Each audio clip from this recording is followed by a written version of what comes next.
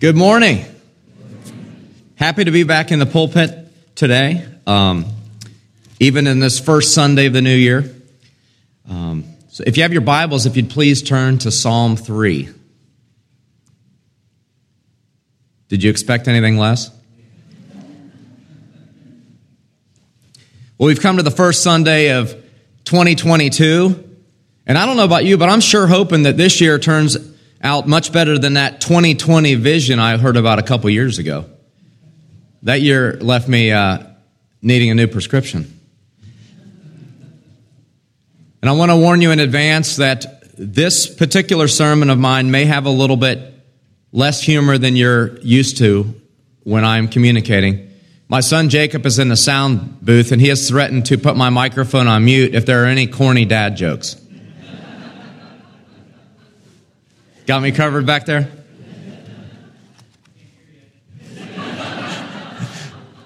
You all will actually appreciate that. Well, when Pastor Rich asked me to preach, after I preached on Psalm 1 and Psalm 2 the last few years, I thought, well, let's go with Psalm 3.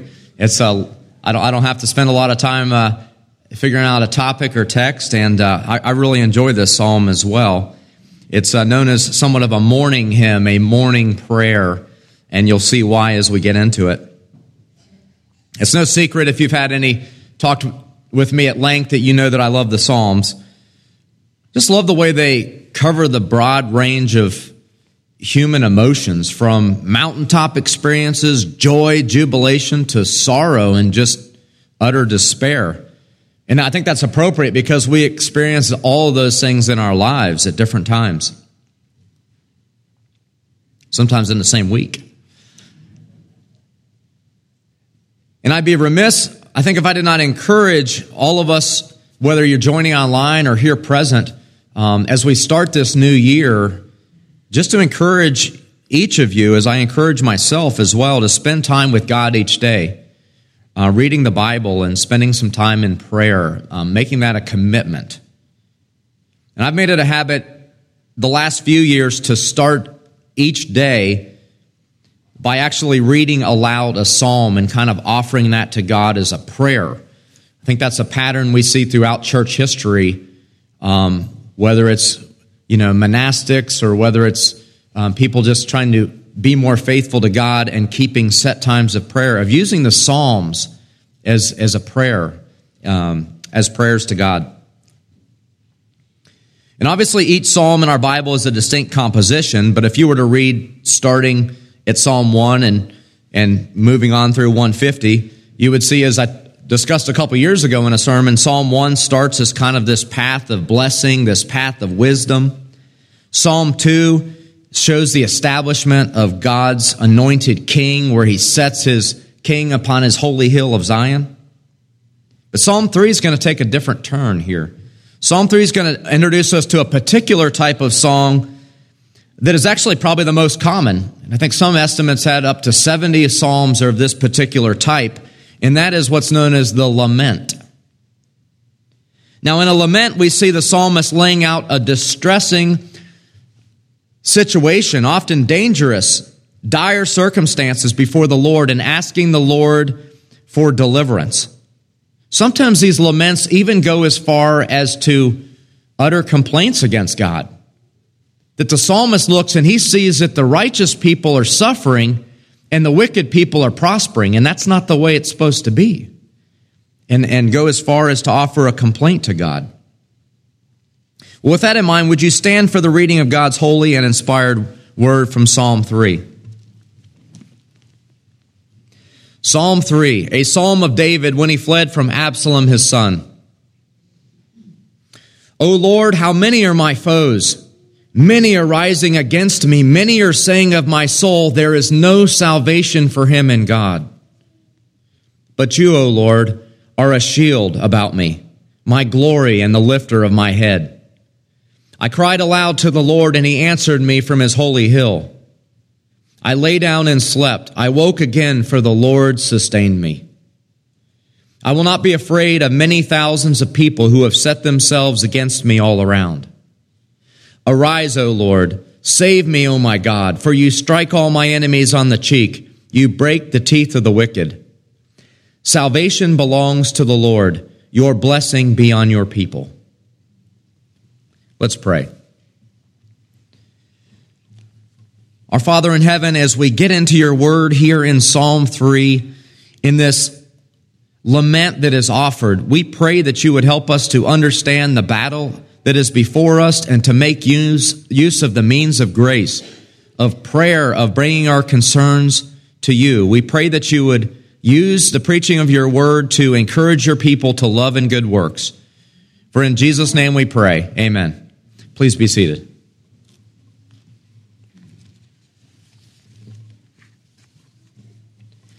Well, we've moved now in the calendar from the magic of Christmas to the expectation of a new year, as I mentioned, wondering if 2022 is truly going to be the year in which our lives will get back to normal, whatever that means, and whether we can move beyond the cloud of COVID and its dark shadow that it has cast.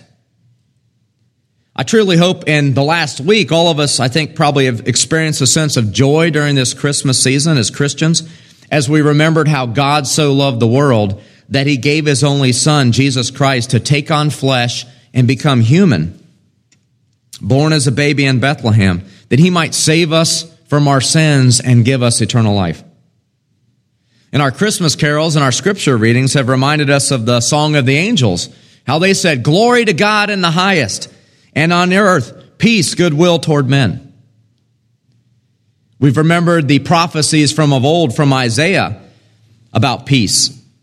How Isaiah foretold that for unto us a child is born, unto us a son is given, and the government shall be upon his shoulder, and his name shall be called Wonderful Counselor, Mighty God, Everlasting Father, Prince of Peace. Of the increase of his government and of peace there will be no end.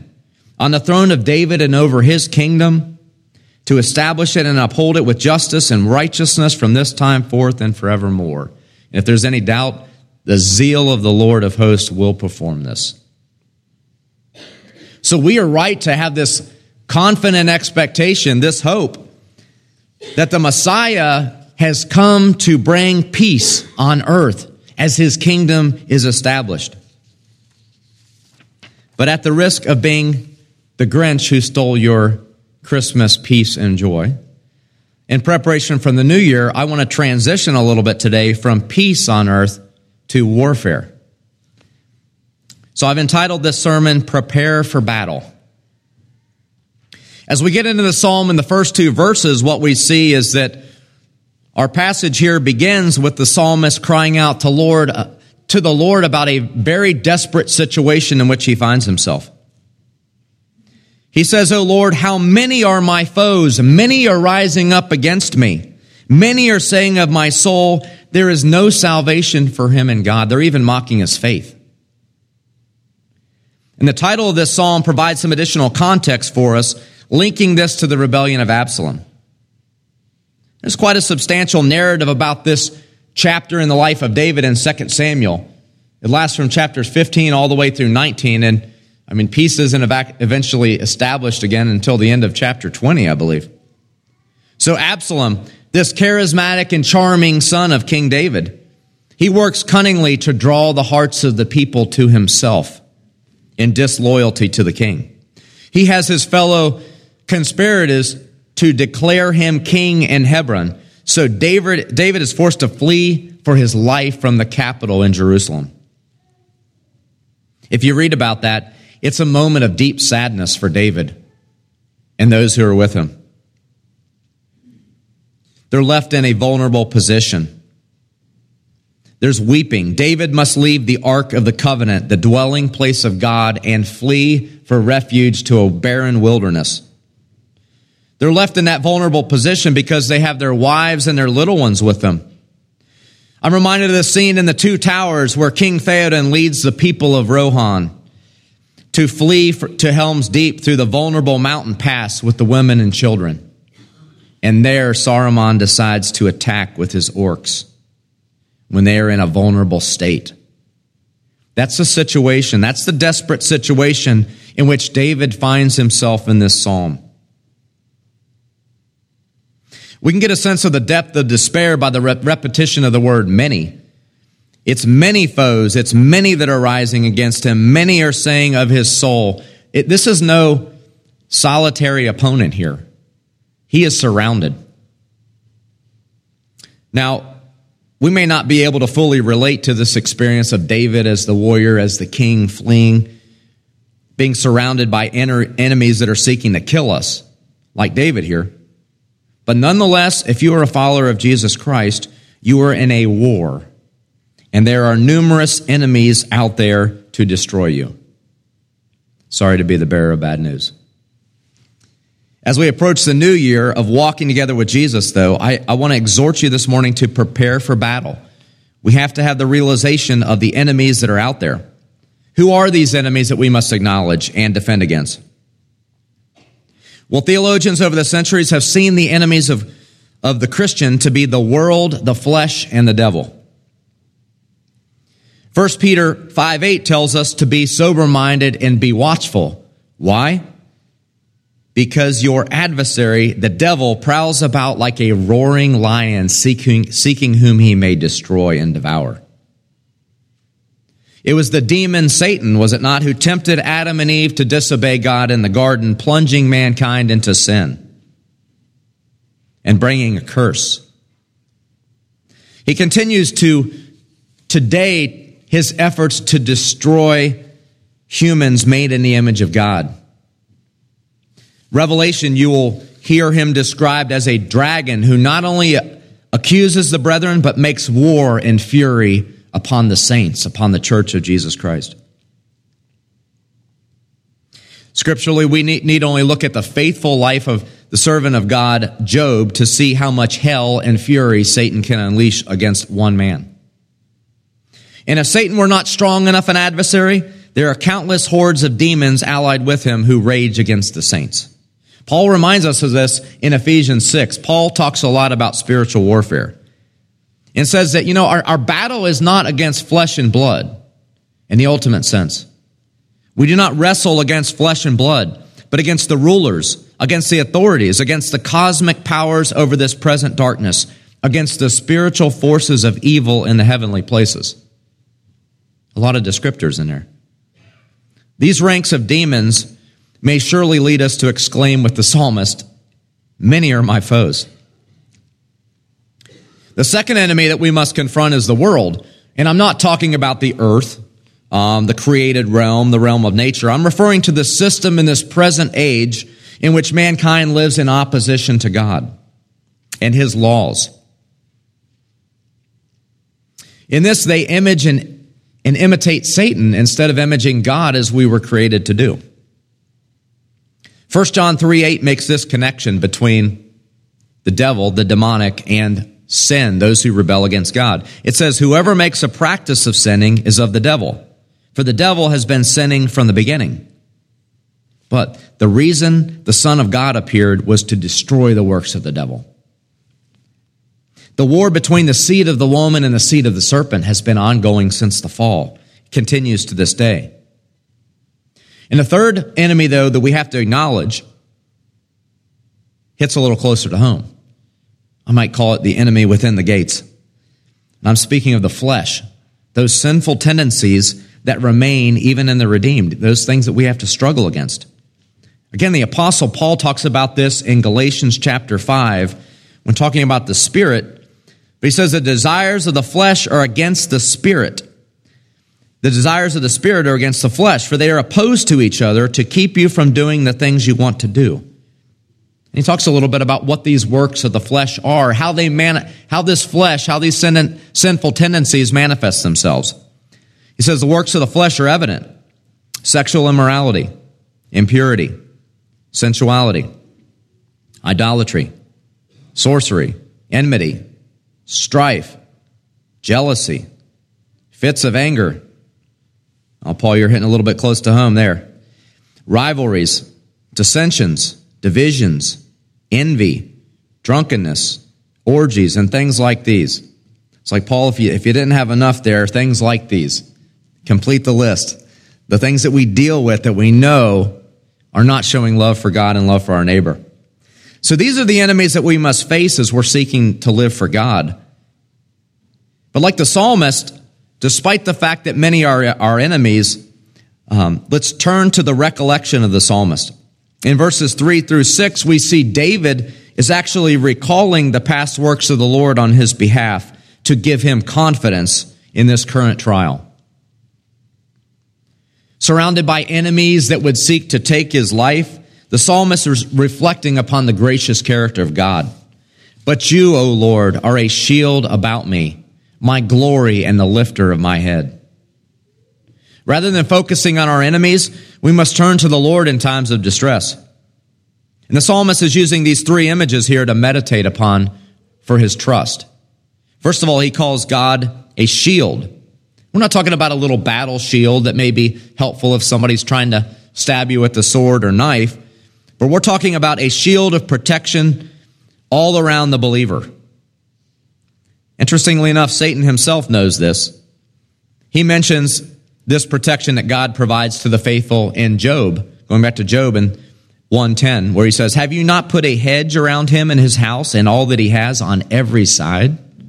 God recognizes the protection that God has given, that God has given to Job. "You have blessed the work of his hands, and his possessions have increased in the land."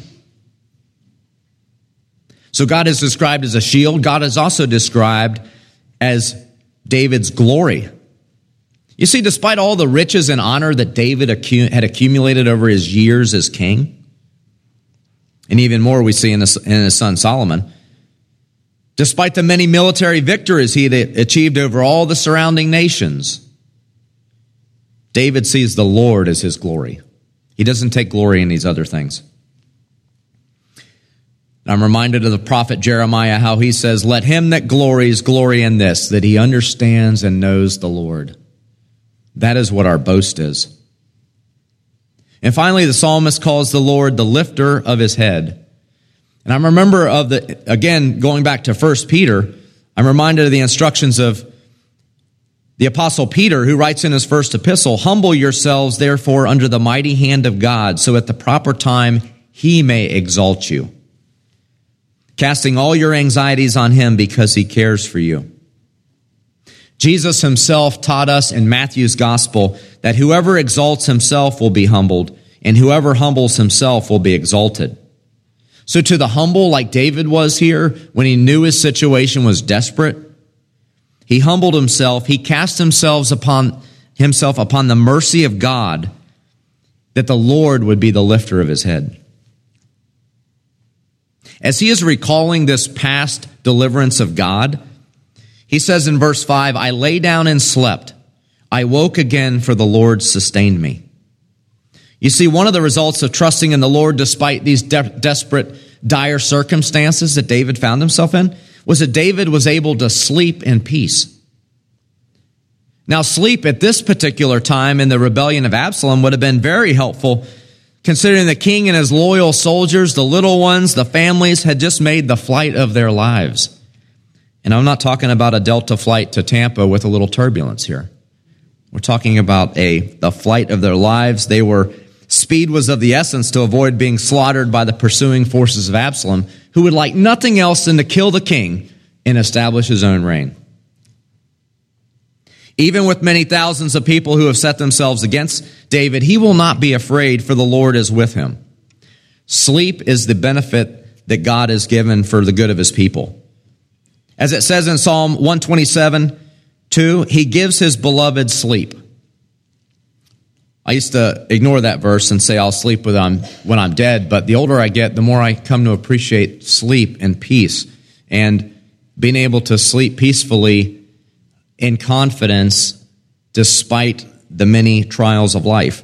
I remember once seeing a cover of Time magazine, maybe it was Newsweek, where it said 70 million Americans suffer sleep problems. And I was rather shocked at such a high number. I'd never experienced such issues myself. That was before I had teenagers. Can some of y'all relate? But you see, there's a correlation between anxiety, stress, depression, other mental afflictions, and the incidence of sleep disorders, being able to get a good night's sleep. Hence, we have the introspective questions sometimes people will ask in self-help workshops, what's keeping you up at night? So I'm not promising any easy cures here in this sermon for insomnia. But I know that cultivating a deep trust in the Lord, as David did over the course of his lifetime, this was not just a one-time prayer, but this is something that he had cultivated over the course of his life, as he's described as a man after God's own heart. That's the beginning of the path to handling anxiety and distress in our lives. And as we recall the past episodes of God's faithfulness and goodness in our lives, we can begin to increase in our faith that he is once again able to sustain us no matter what trial comes. For as Psalm 30 says, weeping may tarry for the night, but joy comes in the morning. Well, we've considered the desperate situation that the psalmist found himself and the recollection of God's past deliverance. Finally, I want you to see the prayer of the psalmist in these closing verses in verses 7 through 8 of the psalm, where he says, arise, O Lord, save me, O my God, for you strike all my enemies on the cheek. You break the teeth of the wicked. Salvation belongs to the Lord. Your blessing be on your people. It's not a long prayer, is it? It's actually a pretty short prayer. But it's a significant one that comes from deep in the heart of this suffering servant of the Lord, David.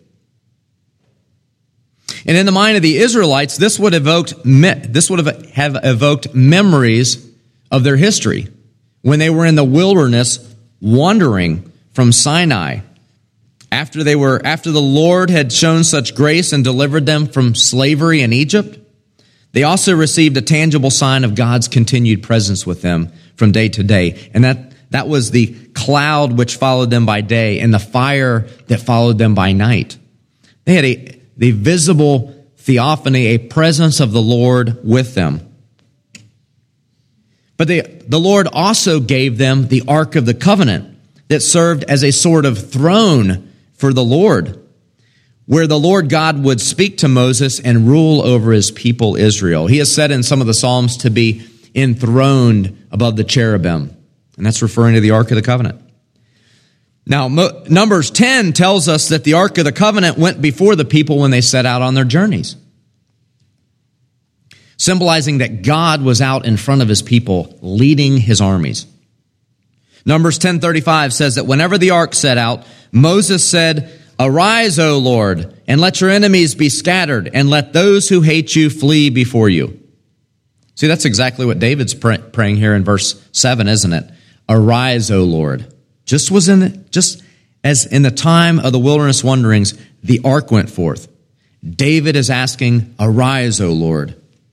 Let your enemies be scattered. Let those who hate you flee before you. Now, it's interesting to note that when David flees Jerusalem, does he take the ark with him? Is the ark out before the armies of David as they're confronting Absalom's surrounding host? No, he actually leaves the ark in Jerusalem because he has confidence that he will return to Jerusalem. David knows that God's presence and help is not limited to this important symbol. His son Solomon, at the dedication of the temple sometime in the future in 1 Kings, he will pray that the heaven and the highest of heaven cannot contain him. So David knows that God's presence is not contained solely within this Ark of the Covenant, that the Lord God omnipotent reigns and can come to the aid of his people wherever. So he diligently asks the Lord to arise and scatter his enemies and save him from death and danger. So to you, I say, take heart, people of God, for the Lord does strike his and our enemies on the cheek. He humiliates them. The Lord breaks the teeth of the wicked, rendering them harmless. So the one to whom we cry out for deliverance is none other than the Lord of hosts. And this brings us to Christmas, what we have celebrated just now.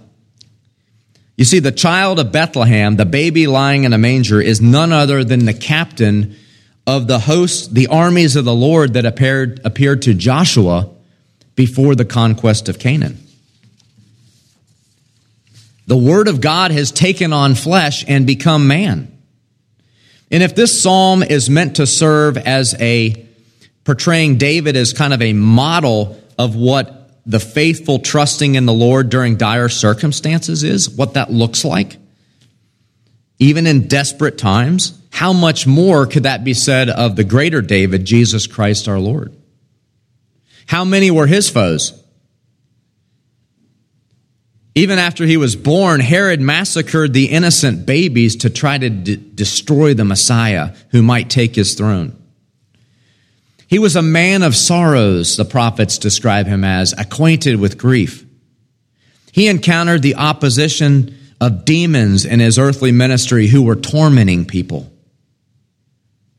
The kings of the earth set themselves, and the rulers took counsel together, even Pilate and Herod, against the Lord's anointed, and they plotted his death. They put him to death on a cross. And behind it all was Satan, that old adversary, operating through Judas to betray the Son of God. Onlookers mocked him as he was on the cross and said that there was no salvation for him in God. He trusted in God, let him deliver him. They mocked at him when he was on the cross.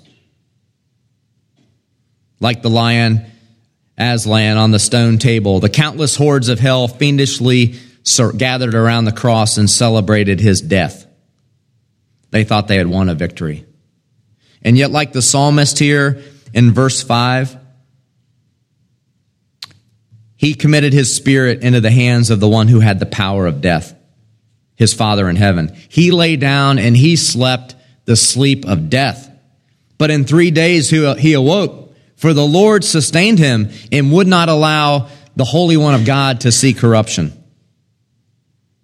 Like the scene in The Dark Knight Rises when Batman hears the chants of "Rise" and ascends out of the pit, Jesus Christ hears the prayers of his people, "Arise, O Lord," and he triumphs over the grave. By death, he conquers death and sin, and he brings salvation that is requested. Save me, O God. He brings salvation to the people of God. He has ascended to heaven and taken his rightful place on the throne as King of Kings and Lord of Lords. He is presently making his enemies a footstool for his feet. You see, Jesus Christ, our Lord, that baby, through what he accomplished, through his life, through his death, through his resurrection, he has won a decisive victory. And the enemies are now in retreat. But on their retreat, I warn you that they are seeking to take down as many as they can. They are seeking to destroy and bring misery to as many as possible. So Christians, we must continue to pray Psalm 3. As the enemy rages against us, our first weapon in spiritual warfare in this life must be prayer. There's a lot more that I could say about spiritual warfare, but you'll have to examine Ephesians 6. That might be some good reading for this afternoon. But I would just encourage us that prayer must be our first weapon in spiritual warfare against these enemies. That God would arise, that he would scatter the foes, that he would deliver us from our enemies. And no matter what tribulations that we experience, the faithful will remind themselves of this creed in verse 8, that salvation belongs to the Lord. It is God in his sovereignty who has the prerogative to grant salvation. He may desire to deliver us from anxiety, heal us from sickness, deliver us from tribulation, or he may desire to refine us as gold in the fire of suffering so that we may become more like Jesus, his Son. But whatever he decides, however he answers our prayer, he will sustain us until the end. He will never leave us nor forsake us. Now, if you're here today and you are not a follower of Jesus, so some of this may be strange, this is not, you're not able to relate to this, I would invite you to speak with me or one of the elders up front after the service so you can learn more about following Jesus. If you are weary with many burdens and much suffering in life, Christ has invited you to come unto him and find rest for your soul. He offers forgiveness of sins and eternal life to those who trust and follow him. So I would end and close with the words of the psalmist and pray that the blessing of Almighty God may be upon his people. Let us pray.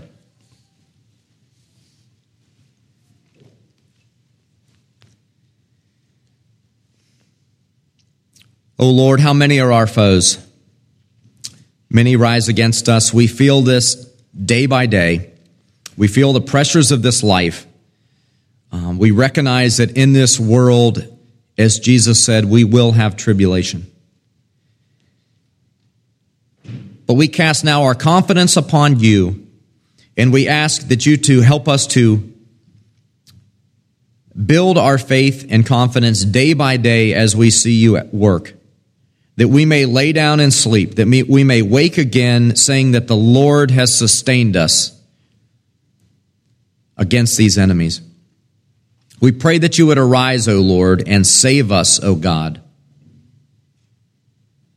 You save us from the penalty of sin. You save us from the power of sin. You will one day save us from the very presence of God in the celestial city, the very presence of sin. Deliver us, O Lord, and give your blessing and salvation to your people, and give them the grace to persevere in the Christian life, that we may bring honor and glory to your name. Amen.